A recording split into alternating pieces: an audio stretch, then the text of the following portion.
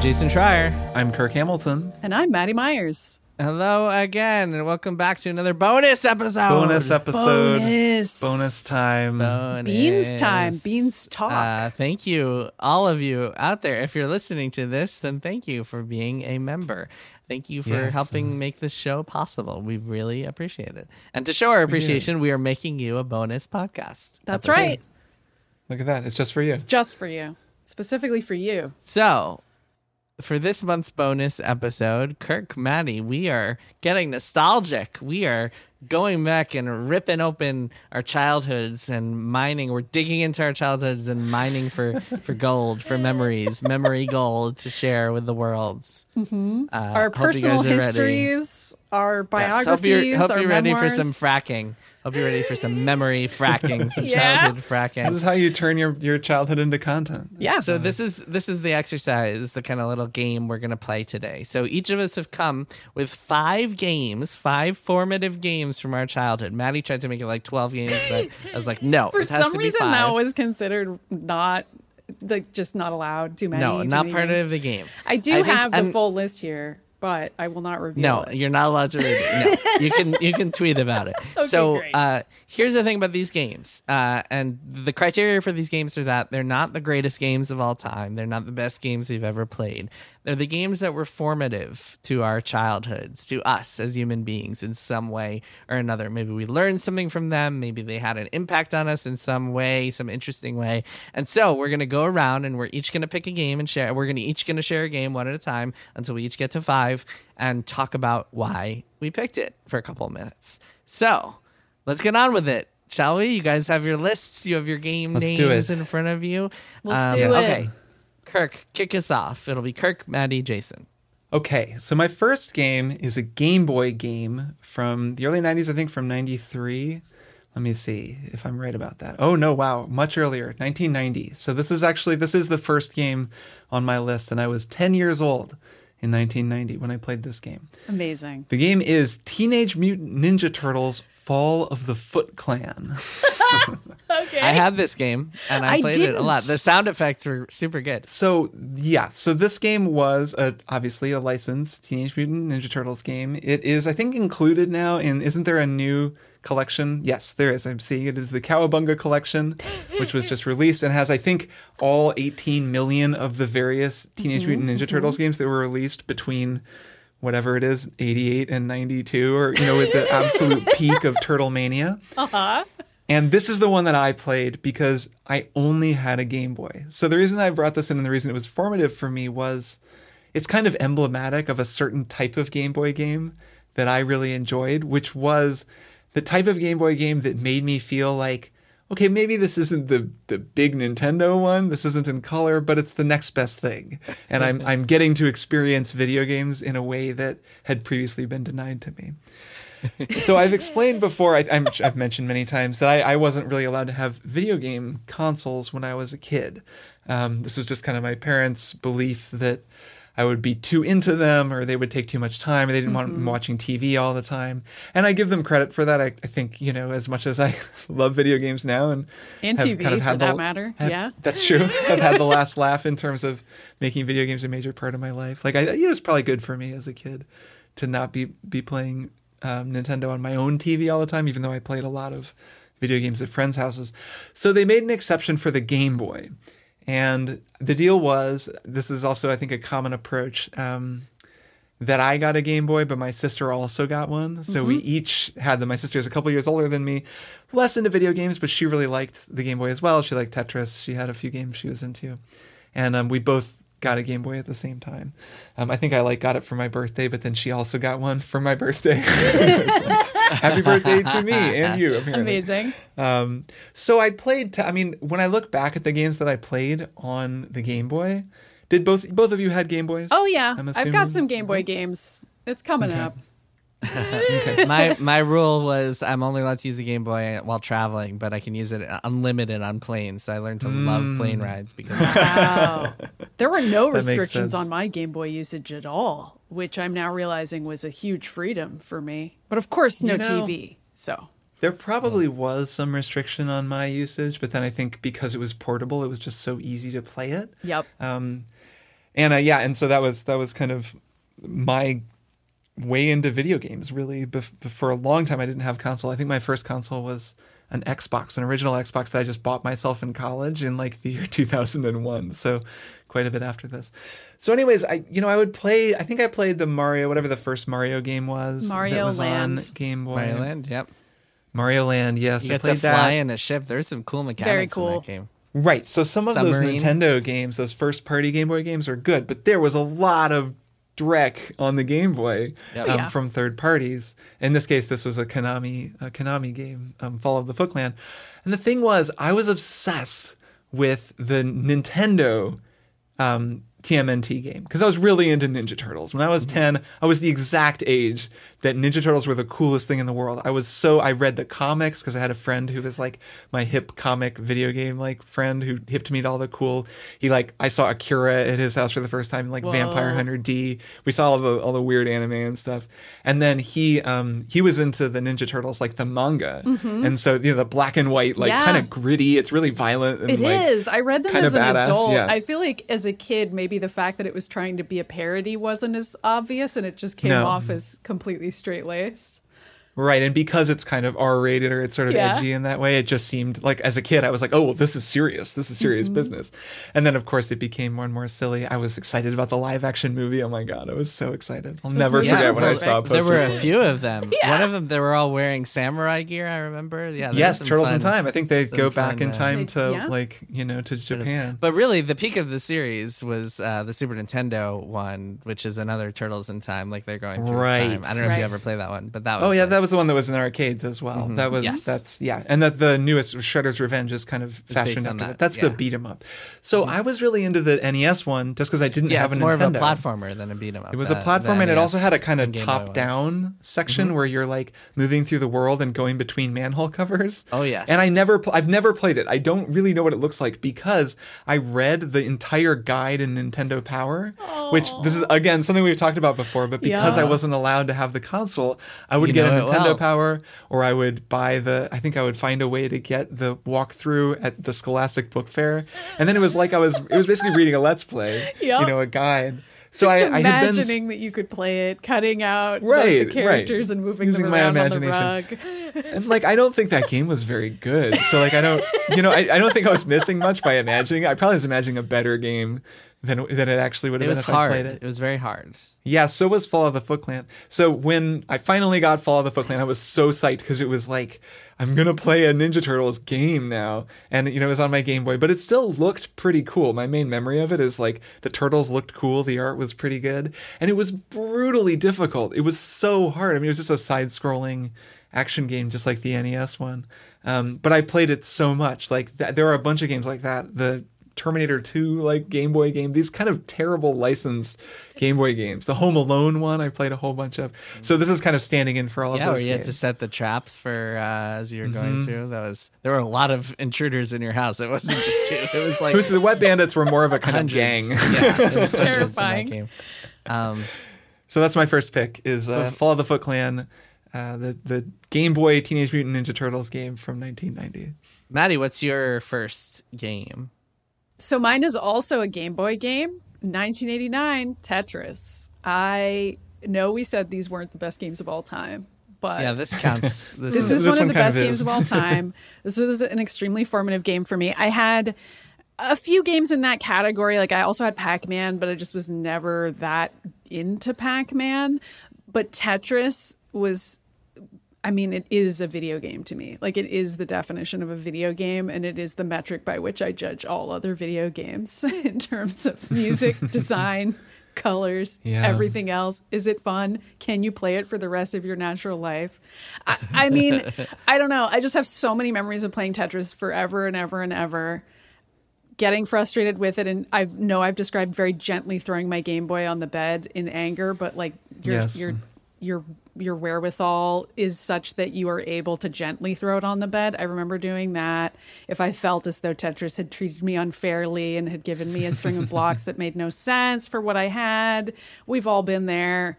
I also remember I did this with a couple Game Boy games, but I would just put the music on in the morning, like while I was getting dressed for the day. Like I would like just put it on and just have the Game Boy playing a song for the day, because it's not like it was easy to just listen to any song you wanted in this time period. Right, there was no YouTube where you could just listen to every version of the Tetris soundtrack from all time. Right, exactly, or like every version of whatever song you liked. That wasn't possible. So, I would tape things off the radio on cassette tapes, but also I would just boot up my Game Boy to like a level that I thought had a cool sound or whatever and play the song. And in Tetris, every single song is great. I would change the song and convince myself that changing the song somehow changed my strategy. Like if I was getting sick of Tetris, I would just change the song and then it's like a whole new video game. I don't know. Tetris is freaking incredible. And I still have it on my phone and I still play it sometimes because it's still good. You should check out the new Tetris, aka Threes, which is the only game that has come close to matching Tetris. I don't know. Tetris Effect is where I thought you were going to go. Tetris Effect is amazing. I've got that on Steam Deck now, and I play that all the time. No, but that's just more Tetris. Well, but who needs anything else is my take. I'm just saying, if there's another puzzle game that is like as timeless and perfect as Tetris, I like Threes. I do like it, but I don't agree. I think Tetris is the go. Yeah, I don't know. Tetris is pretty special. And it's funny, I played a ton of Tetris on Game Boy as well, just because it came with the Game Boy and I had no money. And I was like, well, I guess this is video games for me. And it is wild to imagine my past self seeing my future self playing Tetris Effect on a Steam Deck at 60 FPS. And it's like exploding lights and colors on this beautiful thing. And I love Tetris Effect. I've actually been playing that recently. It's such a good game. All right. My first game is a game that you guys probably have not played. I don't think you played this game. It's a game called Zork Zero. Are you guys familiar with this? Are you familiar with Zork? Only from you. A few of the Zork games. I definitely played the original Zork. That was almost one of my games. So the Zork games are, of course, classic interactive fiction from the 70s, 80s. And there was there was a company called Infocom that just made a ton of this interactive text-based You're fiction. standing in front of a White House. Yes. There's a mailbox. Yeah. So a ton of those games were I used to play a ton of those games because my mom worked for Scholastic, the kids company, the kids like entertainment company, and she wound up getting like all these games and stuff as part of her work, and she would bring them home and just give them to me, and so I got all these free games. Even as a young child, I was getting free games. Wow, really? That's just been your life, huh? It's pretty crazy, right? That in itself is probably what led to my career, that just getting a ton of like free PC games. But anyway, they're not free. Wait, you have to pay for them? Yeah, right. How can I hack this? So she brought home a lot of these Infocom games, and we'd play them together and stuff. But they were always too hard for me, or like I was young and could never really get super far until I got to Zork Zero, which came out in 1988. So I would have been 1 when it came out. So obviously I played it a few years after it came out. But Zork Zero, unlike many of the others, is a comedy game. And so essentially it's a prequel to the Zork series. There are a ton of games in the Zork series, including some more modern ones where it went and turned into like a graphical game and they added graphics. But at first it was just a text game. Zork Zero was made as kind of like a prequel, like side story that is also a comedy. The Zork games are very serious. This is not. And so it tells the story of like the ancient empire. So Zork takes place in this like ruined empire, and Zork Zero tells the story of like how it was ruined and what led to that. And it actually ends, Kirk, with you are standing in front of a White House. There is a mailbox. Right. Okay. Sure. But Zork Zero is just like hilarious and weird and quirky and difficult and challenging. And I eventually wound up just playing it by reading through a walkthrough as I played. But I enjoyed every second of it, despite that, because there's so much quirkiness to it. You have to go around this weird world collecting different objects that belong to all these Zork royalty figures. And they're all friggin' weird and dumb and stupid. There's this jester who keeps popping up randomly as you go and will like cast spells on you to like suddenly you'll feel yourself suffocating and you'll realize you have a clown nose on you and you have to remove it, or he'll turn you into like an animal for a couple of turns. There's a card game that you have to play, and the card game is like, it's like Calvin Ball, where the rules are impossible and just made up as they go along, and so you have to find a trick to circumnavigate it. There are a lot of weird little puzzles like that. It's also a game that is like so poorly designed that you can lock yourself out of victory just by doing the wrong thing at any turn. Classic. So it is not necessarily a good game, but I just remember loving it as a child and loving all this interaction. It was just like the perfect example of like interactive fiction for me. And I think I always loved like reading and writing, but I think certainly one of the reasons that I wound up wanting to be a writer is because I played so much like of that interactive fiction, including Zork Zero, which was my favorite of the bunch. So that's my first. Kirk, you're up next. I'm up next. Okay, well, this is another very writerly game with a lot of writing. They're not interactive fiction, and that is from 1992, King's Quest VI, Air Today, Gone Tomorrow. Have either of you played this game?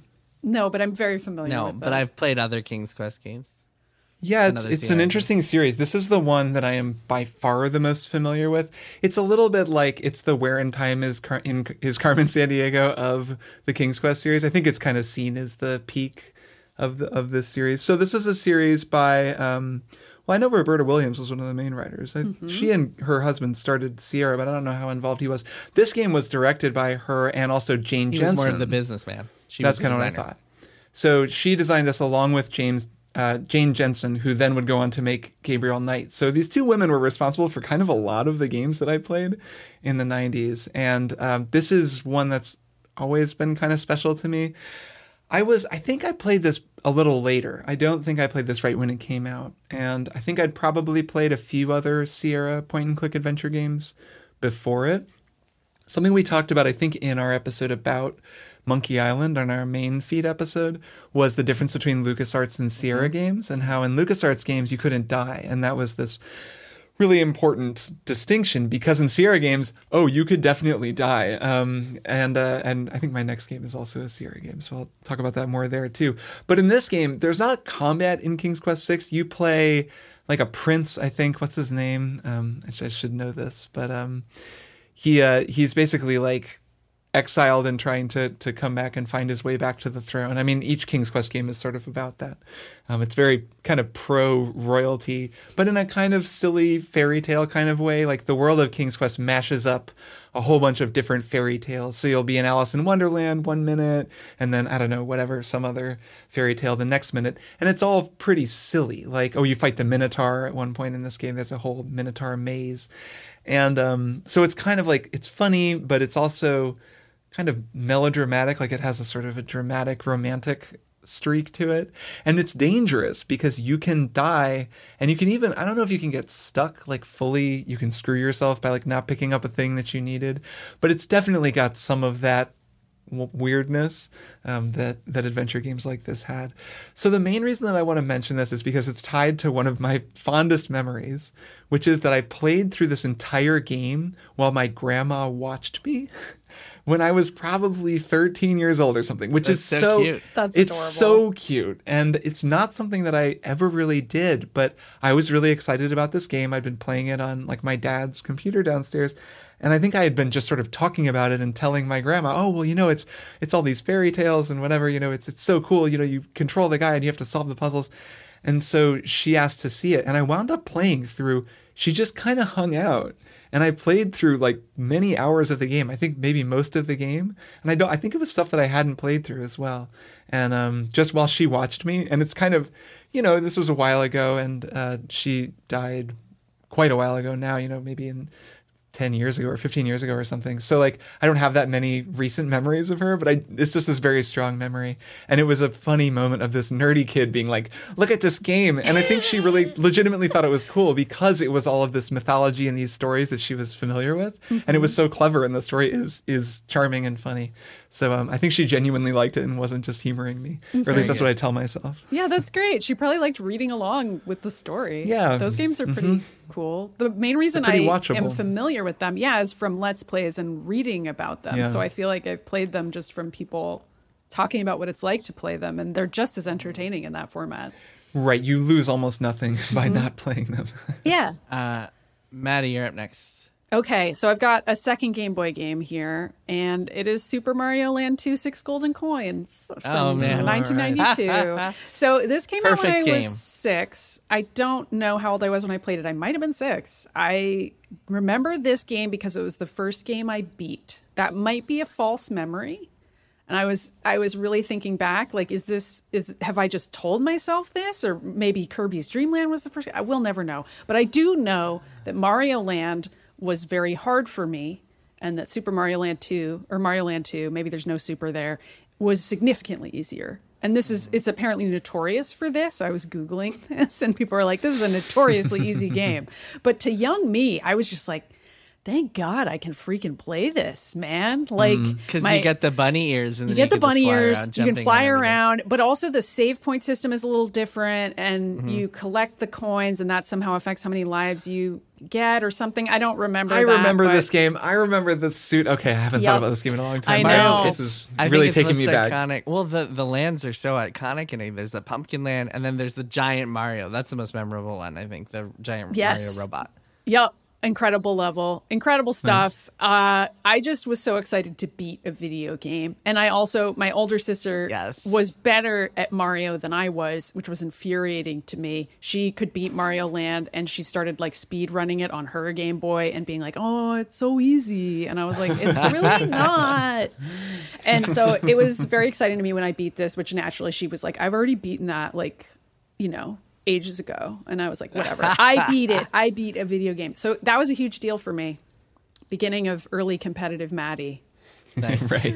Nice. Six golden coins. Yeah. A great game. Okay, my next one is, I was really debating here between Final Fantasy IV and Final Fantasy VI, but I feel like the three of us have talked enough about Final Fantasy VI, so I'll stick with Final Fantasy IV. So Final Fantasy IV was known as Final Fantasy II when I played it back in the 90s for the Super Nintendo. And what really struck me about that game when I played it was really the first game I played, at least on consoles, that told a story and had characters who you cared about and did things that no other game did, including like forcing me to read and forcing me to like learn words that I didn't know, like Spoonie. There's an infamous line, "You Spoonie Bart." Yes. But yeah, I feel like I learned a lot of reading skills from playing this game because I played it so young, and then it kind of led me, because I had played the first Final Fantasy on the NES. I think I've told you guys this, but like as a kid, I could never get past a certain choke point, and so I just played the first intro area over and over again, and like barely like only would finish it years and years later. But Final Fantasy II, I could actually play through. I don't know how old I was, 6, 7, whatever it was. But it was the first, sort of like you, Maddie, it was like an RPG that I could actually finish. And I learned the characters and like would be on the playground with friends who had played it, pretending to be the characters with them. And it was the first game that really stuck with me as like, oh, okay. And of course, it would lead me to review Final Fantasy 15 one day. No, it would stick with me, and I think it was the first time that I was like, I really fell in love with that series and that genre and that type of game where you read and you learn a story, and it's all kind of like manifested in the gameplay. And even today, it still does some super clever things. Like there's a character named Tella, and his whole storyline is that he forgot all of his spells, and he wants to go relearn this one spell so he can kill the big bad guy Galvez. And that's reflected by his magic points, which is that like he learns sorry, backing up a second. So then when he does relearn his spells, there's this one spell, Meteo, that is like the ultimate powerful spell, but he knows if he uses it, it will kill him. And that's reflected by his magic points. So you see it in his spell menu the entire time you're playing with him, but you can't use it. It's grayed out. It's like it costs 99 magic points and you only have 90. And then when he uses it during the story cutscene that is also an in-battle scene, and it wipes him out. It's like the magic points were actually his energy, and it wiped him out entirely. entirely, and so it kills him as part of the story. And that was a really cool moment. Like, this is the first game I had played where like characters die and don't come back, and like there are plot twists, and like it's a whole elaborate story. There's like the game came included with this manual that walked you through the first few hours of the game, and I thought that would be the entire game, but then no, it ends at like this point where you go to the underground and there's an entire new map, and then you fly to the moon and there's another map. So yeah, it was just mind-blowing for me as a kid playing this game and kind of realizing what games were capable of and the scopes and scales that they could reach. So that's Final Fantasy IV. Nice. Kirk, you're up. All right, I'm debating which of my two games to do next. I guess I'll keep it on the adventure game in that zone, and say that another very formative game for me among many adventure games I played was Quest for Glory 4 Shadows of Darkness. Of course. Jason, you're smiling, so you've played this game? I have, yeah. It's a classic. Another tough game, but yeah, so many fond memories. I remember always turning into like a werewolf or something and dying, or there are a lot of letting ways the to werewolf die in that escape or game. something like that.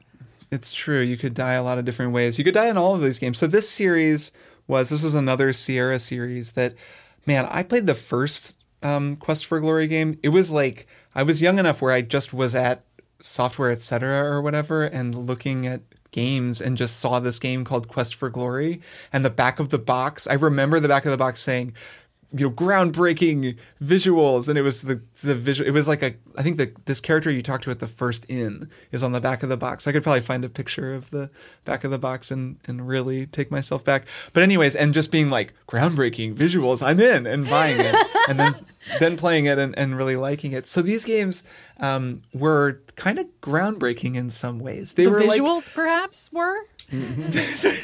Really in some gameplay ways, but also they were kind of nice looking. They had some things that you now see in like Mass Effect or in BioWare games, where you would create a hero in the first game, and then if you beat the game, you could transfer your save file onto a floppy disk and then load it up in the next game in the series, and your same hero would be playable. And the funny thing was, I don't remember the exact like variables between characters, but they all kind of look the same. Like the basic guy in Quest for Glory is just this like white blonde dude with a sword who's just like a very very boring early 90s. The big difference was the classes. You could be a fighter or a mage or a thief, and then a paladin in 4 eventually. But the thief, I remember, had the coolest stuff because you could go join the Thieves Guild. Yes. There was a whole thief plotline, and you kind of you wanted to play the game multiple times to see all that. But it was just thinking about a game like Mass Effect, where a lot of the appeal is that people put a lot of work into the look of their character, and that look is like really tied to how they envision the character. This is just, you're some guy, and like maybe you're a thief, maybe you're a warrior.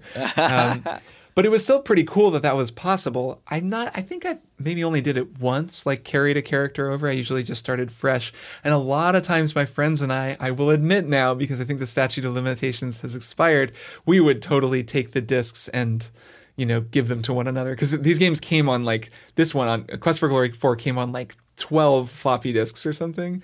So my friend would play the game and install it and play it, and then he'd give me the discs. And there's totally like copy protection, and you had to kind of share it around to be able to all play it at the same time. But I have these memories of sort of carrying boxes of floppy disks to my friends' houses and installing them. So the other thing anyways, Quest for Glory 4, it's kind of different than the other ones. It's tonally the same, but the setting is very different.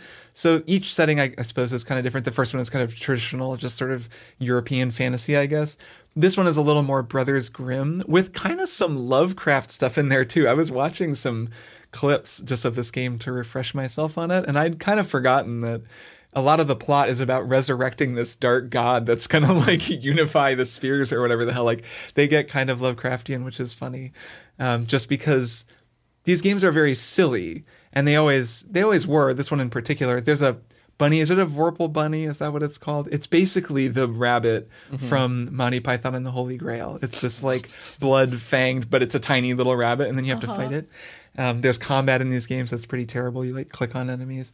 Anyways, the thing that was always stressful for me was the timer, because it was like on this actual day cycle, and if you spent too much time clicking around, you would lose because you would run out of time to do something, and that always stressed me out as a kid playing it. Yeah, it was definitely a sort of challenging game on a lot of levels, though kind of experimental. Like, it was, looking back on it now, it's sort of surprising how many sharp edges it had and just how strange it was in a lot of ways. It would actually be probably kind of fun to replay it. So the last thing I will say is that I have this really strong memory of the menu music from this game because it features this keyboard guitar solo. So the music was composed by someone named Aubrey Hodges, who's a composer I'm not familiar with, but there's this very surprisingly convincing fake guitar solo that plays during the credits music. I just listened back to it. It's like they do some guitar stuff, some bends that are like exactly what you would do on guitar, but it's not a guitar. It's totally this keyboard, which for 1993 was pretty convincing. And that made an impression on me even then. I remember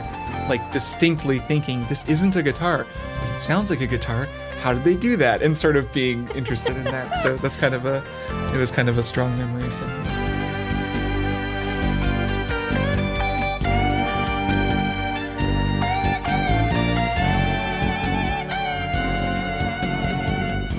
So that's Quest for Glory 4, Nice. Shadows of Darkness. Oh man, I could talk about that game for a while. Maybe we should. Yeah, maybe we should do a triple play sometime. Yeah, I've never that would be played it. pretty It'd be fun. I'd be into it. Total listens 20. Total downloads from cares? this episode. You have you are negative subscribers. Maddie, go ahead. Well, I'm going to go with a mega blockbuster, the Oregon Trail. So specifically, Nice. I want to say the Oregon Trail Deluxe was the version that I want to talk about here, which came out in 92. So I did play the original one at school. That was at school. But this one was the one that my parents bought for our home computer for whatever reason. And I looked it up today, and just looking at this detailed pixel art instantly transported me back in time. And it was like such an intense feeling to look at it and be like, oh my God, I looked at this so much. I didn't have that many games. This was one of the ones that I had. And it was also the game that made me realize that I really liked first person shooters, although I didn't know what those were yet then. So there was a hunting game in the original Oregon Trail, but in Oregon Trail Deluxe, it was much more like there's a reticle on the screen for your gun, for one thing, and there's like animals that go back and forth, like a big buck hunter situation. Oh yeah, And looking at it's- images of this. It's a little bit more detailed, basically. Like it's a shooter, and I would challenge myself, and I'd be like, okay, I'm only gonna live off rabbits because they move the fastest, so I'm gonna do an all rabbits run, and Nice. just stupid crap like that. And I would try to bring as little food as possible and only survive on my food. And I don't know. I was playing a lot of Oregon Trail, and it wasn't that interesting, but really I was just playing the hunting mini game constantly. And then eventually I learned about shooters, and I was like, oh, there's entire games where you can just click on stuff to shoot at it. That's great, because I didn't know that was a genre. But yeah, I played it a lot. And the other thing I did that I mentioned this in passing, and Nico and Gita made fun of me for it, and so now I'm just going to confess it. I used to name all my wagon mates after my crushes at school to motivate myself. Everybody That's does what this. How I could said, they make fun of Jason. you for that? They were That's like, some- "Wow, that's so weird, Maddie." And I'm like, "No, everyone, come on, everyone did that, Totally right? normal, yeah. Totally Every normal. single time I played an RPG with a female character, I would name her after name it after your whoever I was crush. crushing on. I mean, Of course. perhaps the weird part was that I would always, of course, have multiple crushes. So, and I would never assume that any of them would actually be interested in me. So it wasn't like I thought there was some type of conflict of interest in terms of them all being in the wagon with me, or like we were all dating. That wasn't the fantasy. The fantasy was just that I would take care of all of them and make sure they all didn't die. And it was very Which motivating. is basically your job now, is just taking care of everybody, making sure. Kind of is, yeah, I guess. And hunting every now and then. I have to bring home bunnies to make sure that Dina is Sure. well fed, and Polygon. That's all I do now. That's my main thing. So yeah, I played a lot of Oregon Trail Deluxe. A lot. It really is Big Buck Hunter. I'm looking at these screenshots, and is. I'd never really made that connection before, but Big Buck Hunter is just Yeah. what if Oregon Trail hunting game was in an arcade and had a gun. I've Yeah, been- the difference yeah. being that you shoot it. It's a lot more kind of immersive. To I mean, shoot you're it with an holding a actual gun, Sure. usually Yeah. in a CD bar, but yeah. When you're a kid, it's the same difference. Really, almost, Duck like- Hunt is the original. Yes, Duck version Hunt, of all also- this. also one Well, of the actually, greats. Oregon Trail was before Duck Hunt, but yeah. Okay, my next game is a little old game called Warcraft 2. Oh my God. Wow. I almost flunked French class because of Warcraft 2. Oh my God, Warcraft 2. So in the 1990s, I played every single game that Blizzard came out with. But I was super young when Warcraft 2 came out. I believe it was 1994, so I would have been 7. And I remember getting it as like pretty much when it came out.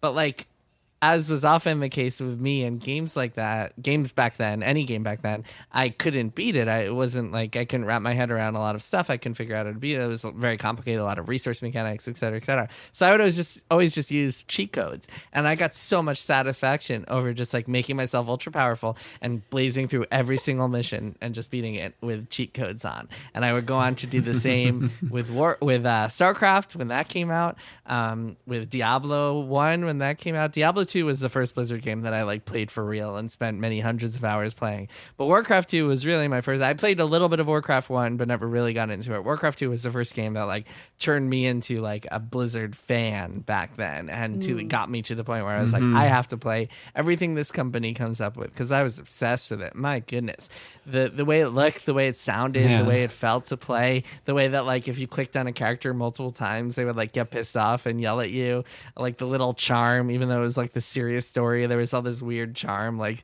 the orcs going orc, and like the weird sounds and noises and the music and man, everything about it was just fantastic. I loved the ogres, the way that the ogres would just like yell at each other. The two heads would yell at each other if you clicked them enough times. Yeah, that was such an early experience with game addiction for me. That's probably the first video game I got addicted to.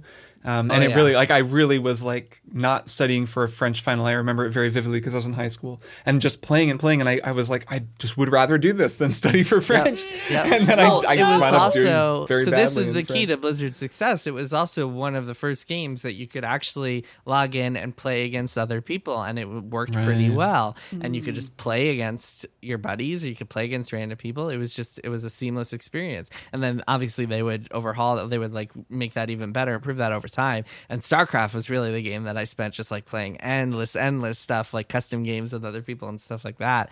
Oh my God, the custom games in StarCraft, the original MOBA Aeon of Strife, I used to play all the time in StarCraft in the late 90s. But yeah, Warcraft 2 really set it all in motion. And of course was Warcraft was successful for Blizzard, but not like Warcraft 2 was what made Blizzard back then. So yeah, good stuff. Good stuff. Kirk, you're up next. All right, well, this is a game that I wanted to like and then realized that I didn't like. And I think that's an important moment when you first have a game that you really think has to be good. Excellent. And then you realize that you just don't like it. And that is The Seventh Guest. Oh, man. Do you know this game, Jason? I didn't play it, but I know it. Yeah, I know. You know of it. Maddie, do you know The Seventh Guest? I've heard of it. So this was a full motion video game. It originally came out in 1993, so I was 13. It's on CD-ROM, and it was really hyped when it came out. It was developed by Trilobite, which even seeing that name really takes me back. And the whole thing was that there were actors kind of superimposed onto a video game scene. So it wasn't live. It wasn't full motion video like it's actors on a real set. It was like actors moving through a video game. And man, it was so cool looking. It was so exciting because it felt like this was the kind of the age of full motion video, because so shortly after this is when Gabriel Knight 2 would be full motion video. Roberta Williams would go on to make Phantasmagoria, that very misbegotten game that is full motion video. And there's kind of this whole weird era of full motion video games that I'm sure a lot of people know about.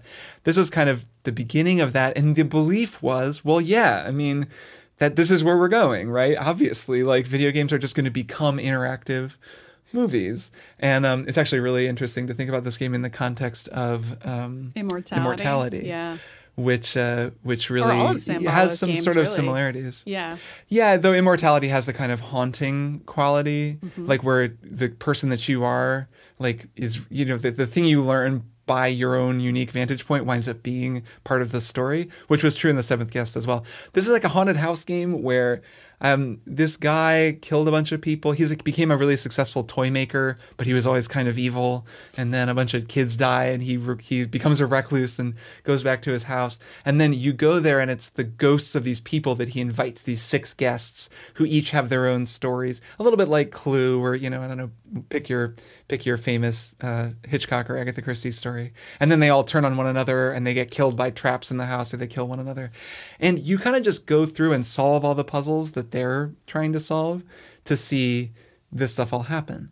I finally watched the ending of this on YouTube, but I never finished this game, and I never even really liked it because I think I was a little too young. It's kind of an adult story in a certain way, which isn't a knock against it exactly, but I wasn't that into this story. It's kind of hammy, but it is a lot of adults doing kind of adult stuff. Like, it has a lot of sort of that. It feels a little like BioShock if you want to pick a more recent game that has a similar energy.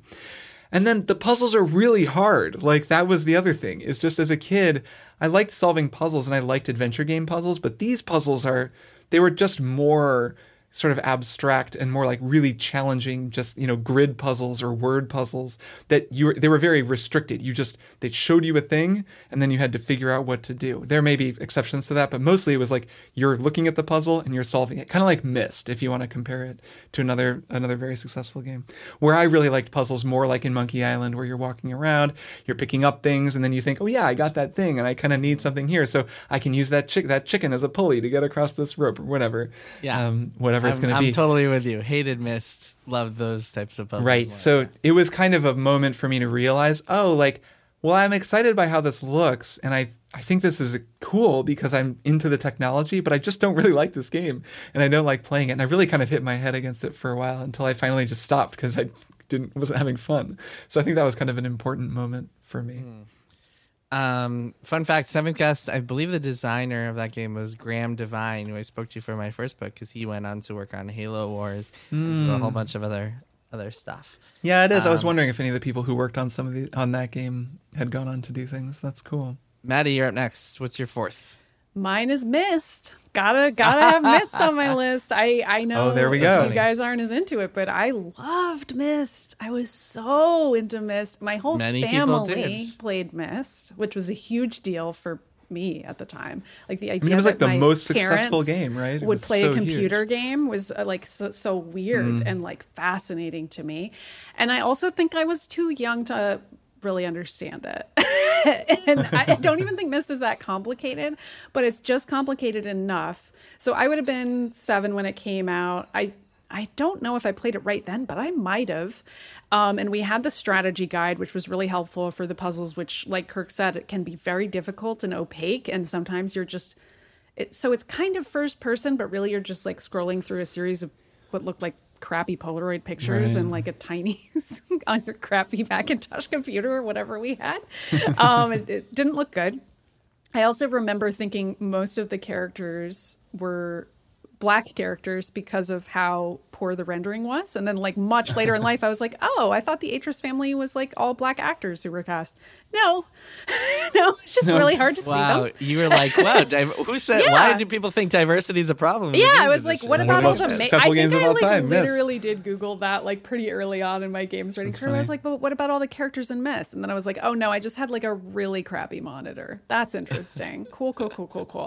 Anywho, the main twist of Myst, which I guess I can spoil in case anyone somehow hasn't played Myst and still wants to, go for it. It's kind of a pain in the butt to play.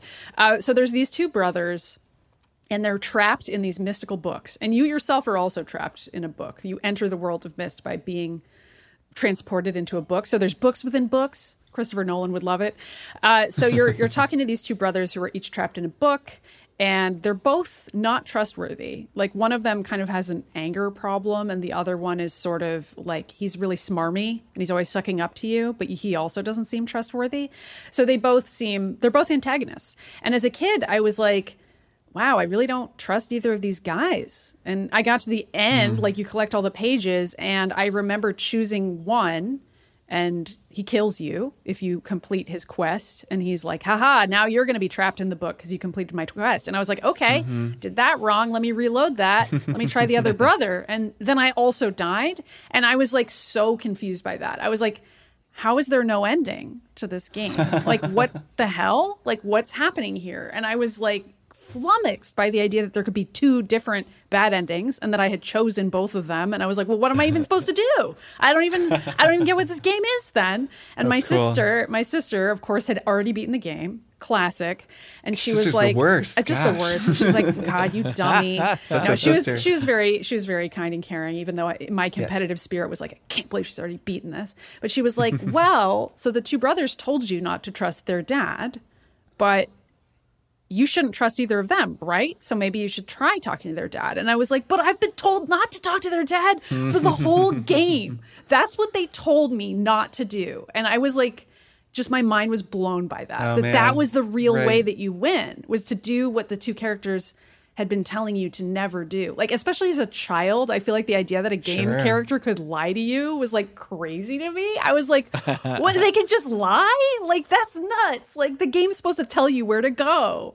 It blew my mind. And it still kind of does. I still think Myst is pretty iconic, honestly. Pretty good ending. Oh, man. I mean, I remember it was the biggest game in the whole world. Yeah. And I did kind of feel pushed away by the puzzles, but the atmosphere was so remarkable in that game. Like, it just still has that weird, lonely sort of vibe. There's not really another game that feels like it's cool. It's weird, and it feels almost kind of scary at points because you're like, I'm all alone. Like, what is happening? And nothing ever jumps out at you, but it always kind of feels like maybe it could. Yeah, I never got as far as the story because I was always just like turned off by all the levers and things to rotate and shit like that. I was like, what is going on here? Yeah. Whereas I was like, I am exactly like Leonardo da Vinci. I love puzzles. I love this shit. Give me a lever. I'll rotate that. I'll play a little piano ditty and like unlock something. Great. Nice. I really love the rune games now, and those are a lot like Myst. I feel like I would maybe like Myst now if I went. Maybe, I don't know. It's pretty tedious. Well, and they made there's that sequel, whatever it's called. Riven, that spiritual successor. Yeah, I never beat that. Well, that there's was way another too more hard. recent Well, one. more recently, Abduction is the more recent. Yeah, that's it. Abduction.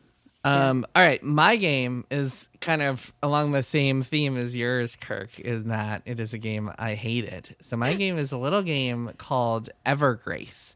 Evergrace is developed by a little Never company heard of this. named Deep From cut. Software, Whoa. of all people. Okay, so From Software pre-Miyazaki was a very different type of company. Anyway, so here's the context. Let me set the scene. It is 2000.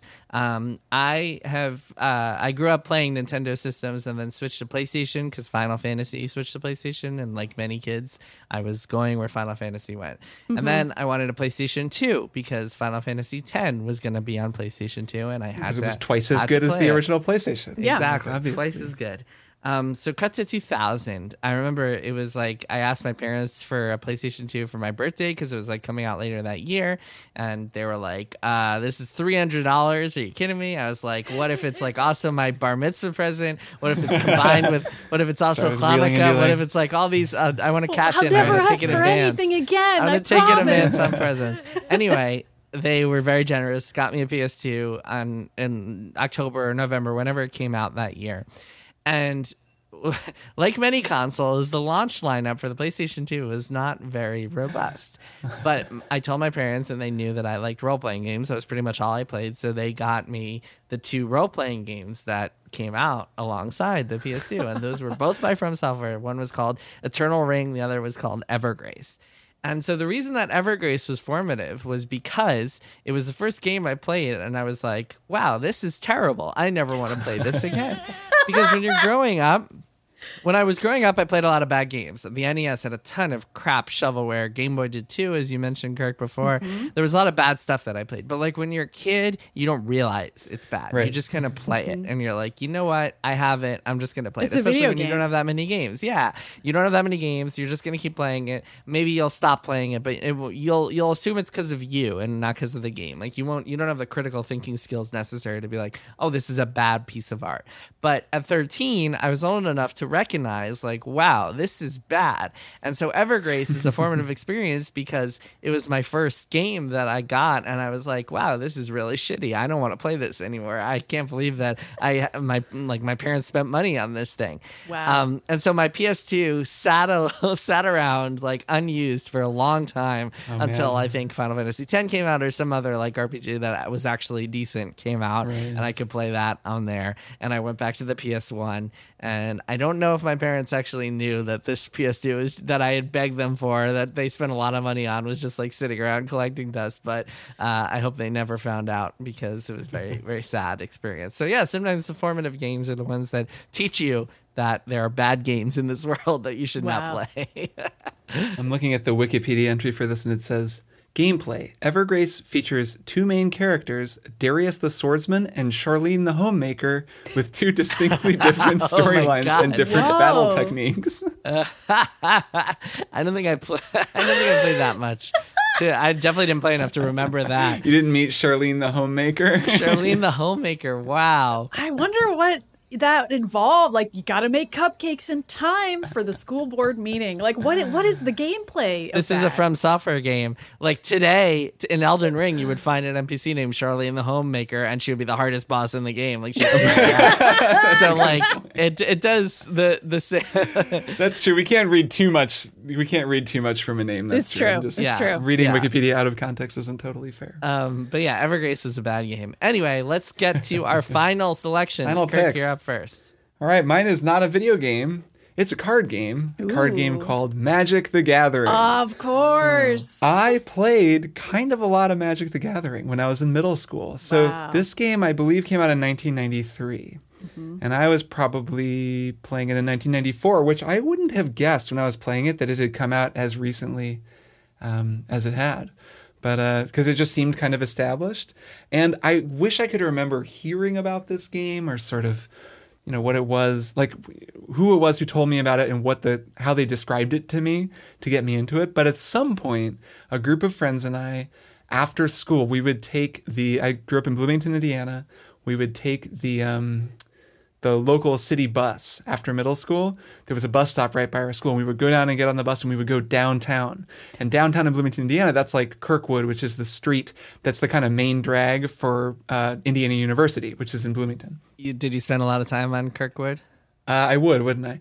Beautiful. There's a lot of stuff there. That's where the library is.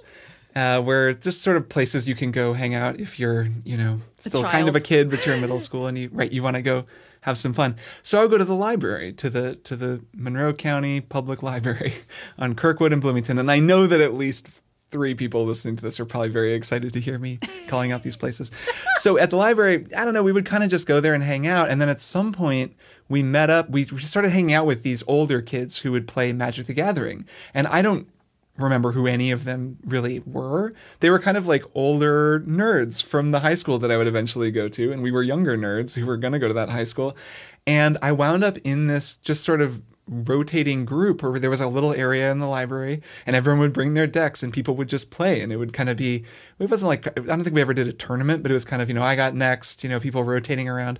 And it was really fun. It's the only time I've ever done something like that with like a competitive game, or certainly a card game. I tried to get into the unfortunately named Jihad, which was the game based on Vampire the Masquerade, which is also a card game and a role-playing game I'd played some of. But I was never really that into it. But I got pretty into Magic the Gathering. I had a black deck. That was my sort of element. That's where I used the swamps to get power. And I had a card called the Nightmare, which is a card that scales in power with how many swamps you have in play.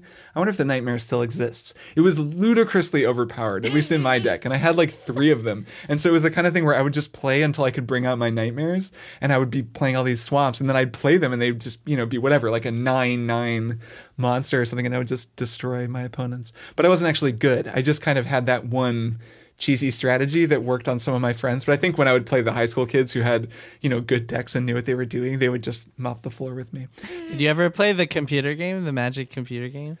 A like little the 96 one. I played the one that they came out with a version that was on iPad, and I played a little bit of that. And I guess I played Ascension, which is very similar.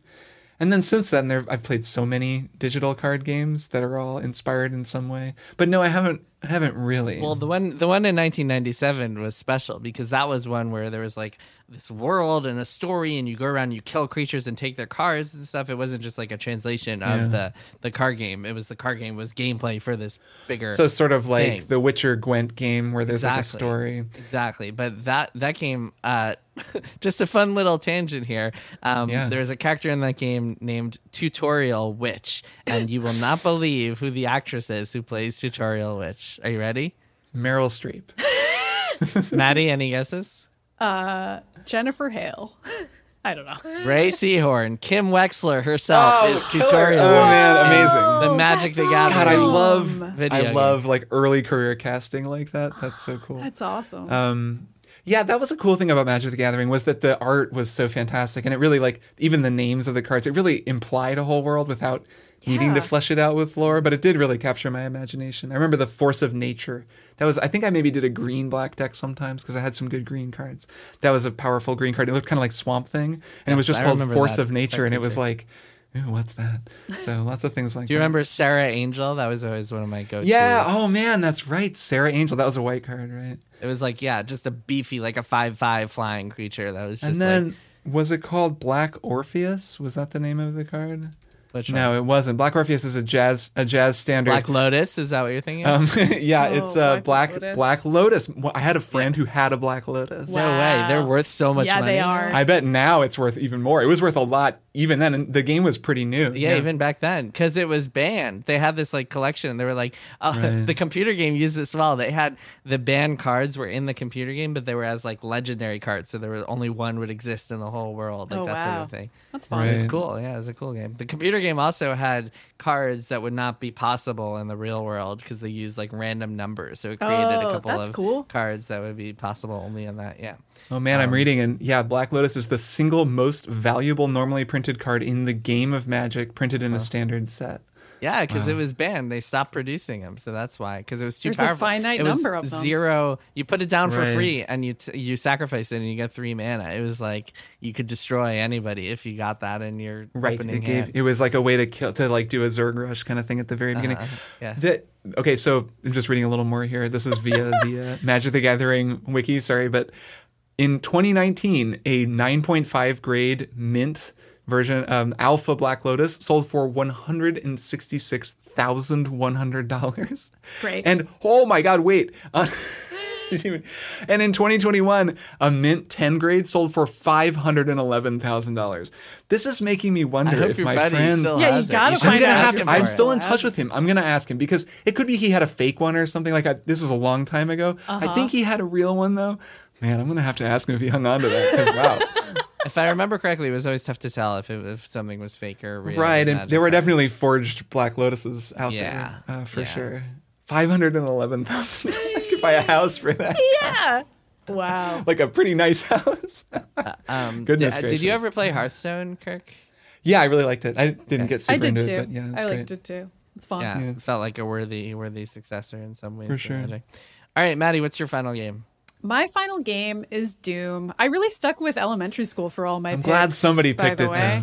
then. Nice. I feel like if I'd gone all the way up to 13. I can't believe you didn't pick Street Fighter. Well, see, that's or what I was Super going to Metroid. say because I didn't play those till later in life for one. But the other thing, I didn't start playing fighting games and Counter-Strike until 13 and up, and I didn't go that high up in my age here. Doom was like the first violent adult game that I played, and I played it at a friend's house on his dad's computer, and we weren't supposed to be playing it, but he had already secretly played all of it and was like, all right, we're gonna do this, I'm gonna show you this whole game. And we played it, and I don't know, his dad wasn't home and his mom always just kind of let us do whatever we were gonna do. I think she got very tired of us times. We could be very loud, but yeah, I remember that game was like the first serious shooter I had ever seen, I think. Post Oregon Trail Deluxe years, of course, where I was like, oh, you can just shoot at guys with a gun? That's so cool. I don't know what was wrong with my brain that I thought that was the coolest thing ever. I mean, I thought Doom was the coolest thing ever. I think a lot of people thought Doom was the coolest thing ever. It kind of was. And it was also a little scary. I mean, like not in like a horror jump out way, but like a illicit, violent way, in the way that like Mortal Kombat kind of was. And it was the like, satanic stuff. The satanic panic. There's like pentagrams not everywhere. Too far behind us, and like people were still like, oh, are video games a little bit dangerous and like adult? Like that was it was prime that time period. So I have good memories of playing Doom and being like, ooh, this is like a whole new world I'm entering into. And then, it's just all downhill from there.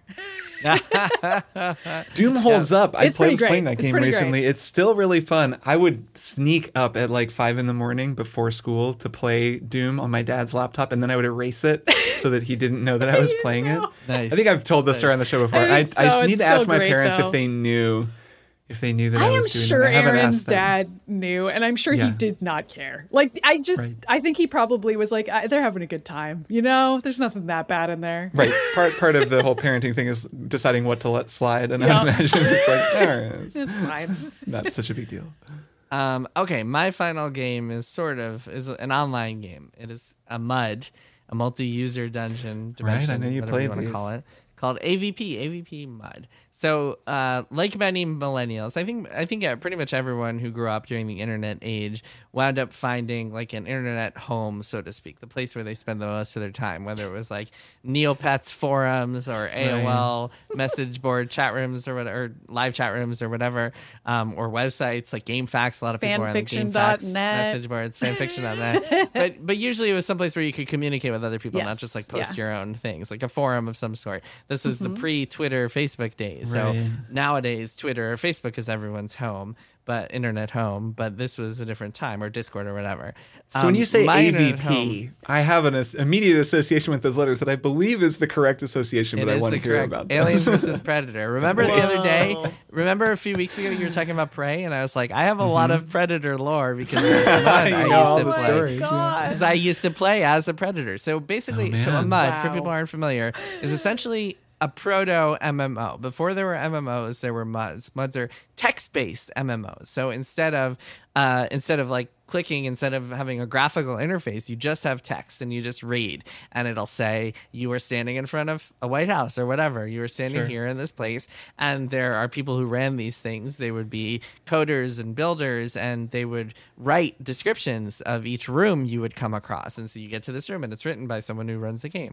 And so a friend of mine got me into this AVP MUD, and I started playing it, and it became my internet home. I became friends with people on there. It's a PvP MUD, so it's very competitive, and you go around and like you level up, and then you try to fight each other. And it was the perfect size, because it was like big enough that there were always a few players online, but it was small enough that like you could really get to know a lot of the people who you played with. And then over the course of like the next 5-6 years, basically throughout all of high school, like 8th grade to college, all I did was play MUDs. Like that was my leisure time. That was my social life, to the point where like I got a girlfriend to play a MUD with me.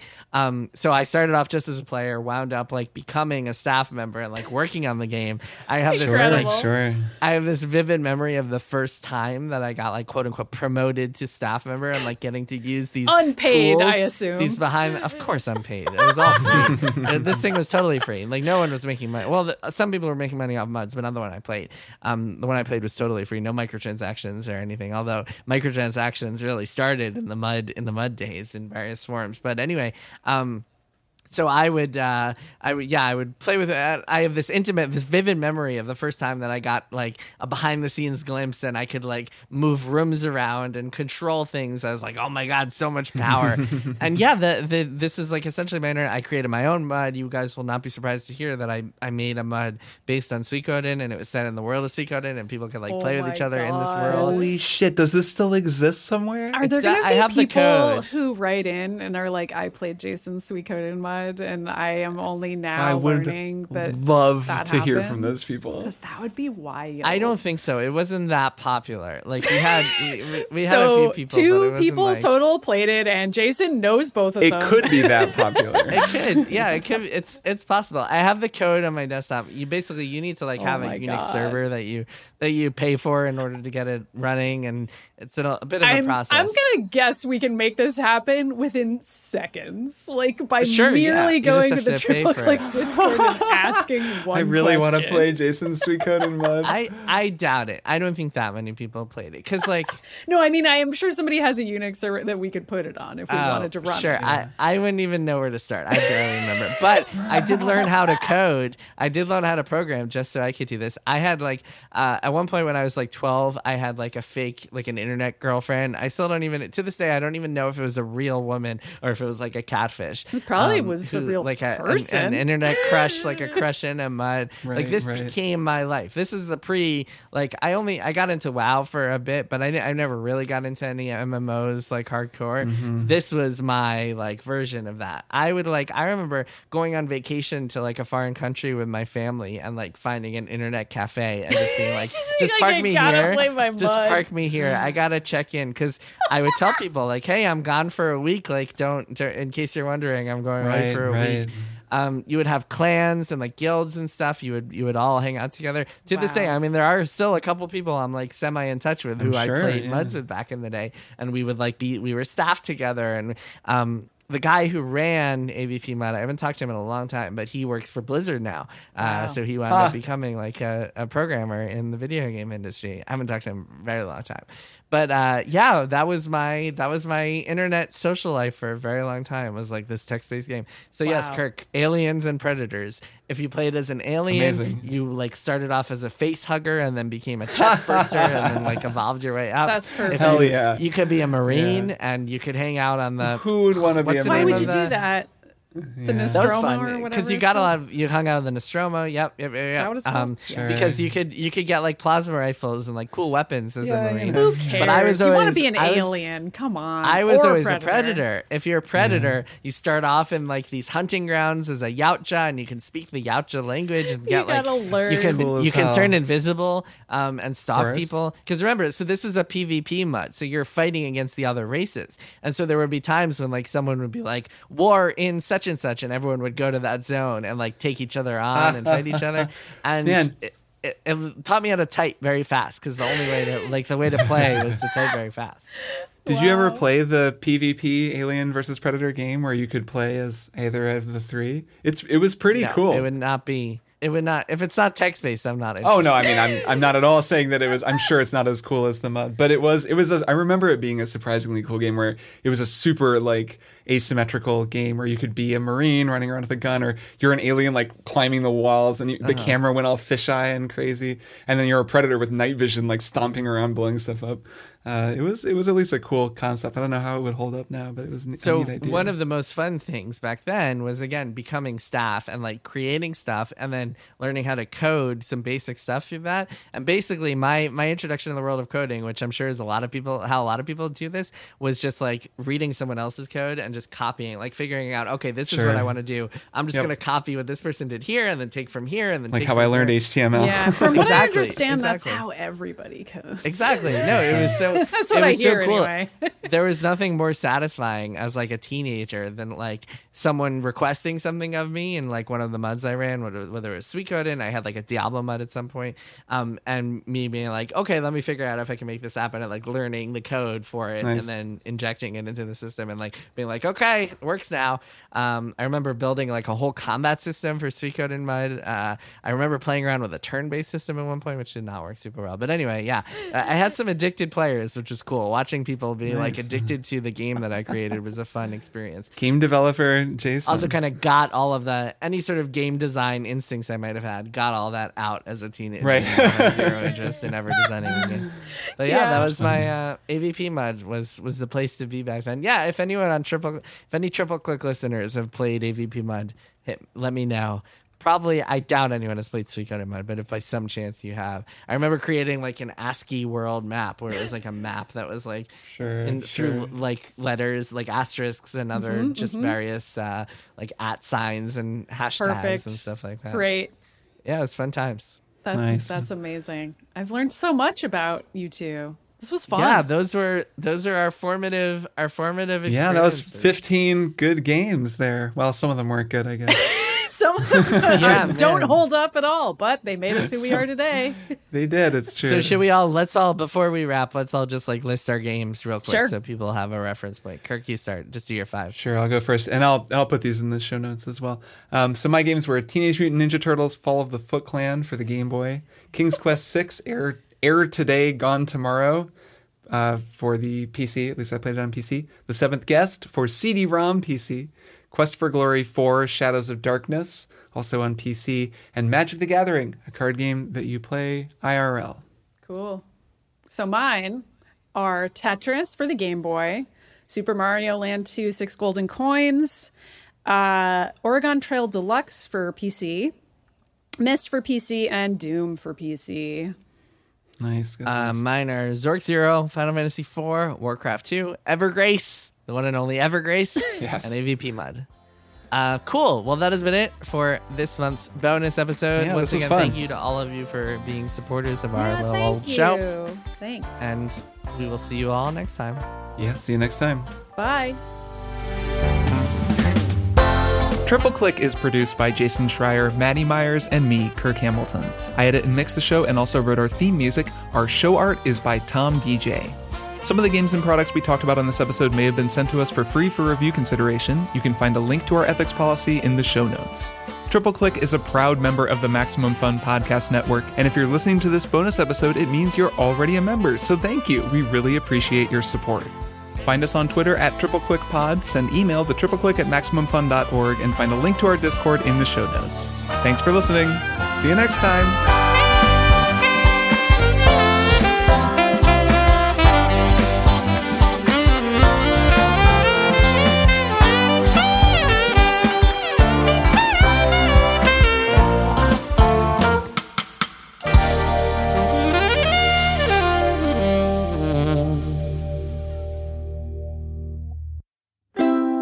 MaximumFun.org.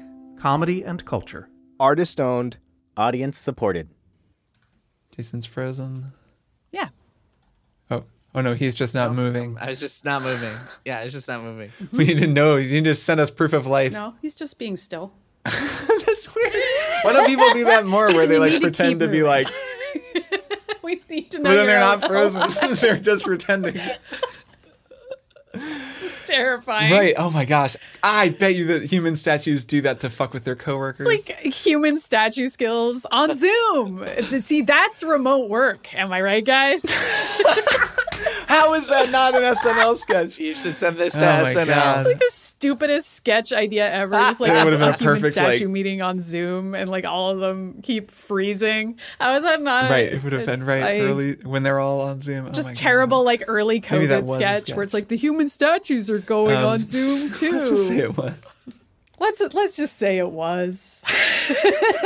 No, Jason like really froze now. Wait, hold on. Jason, Yeah, you just I'm living froze in- I again. just froze Hell. for real. What is real? What is fake? Yes. Hold on, I'm gonna switch around a little bit. Give me one sec. Remote podcasting.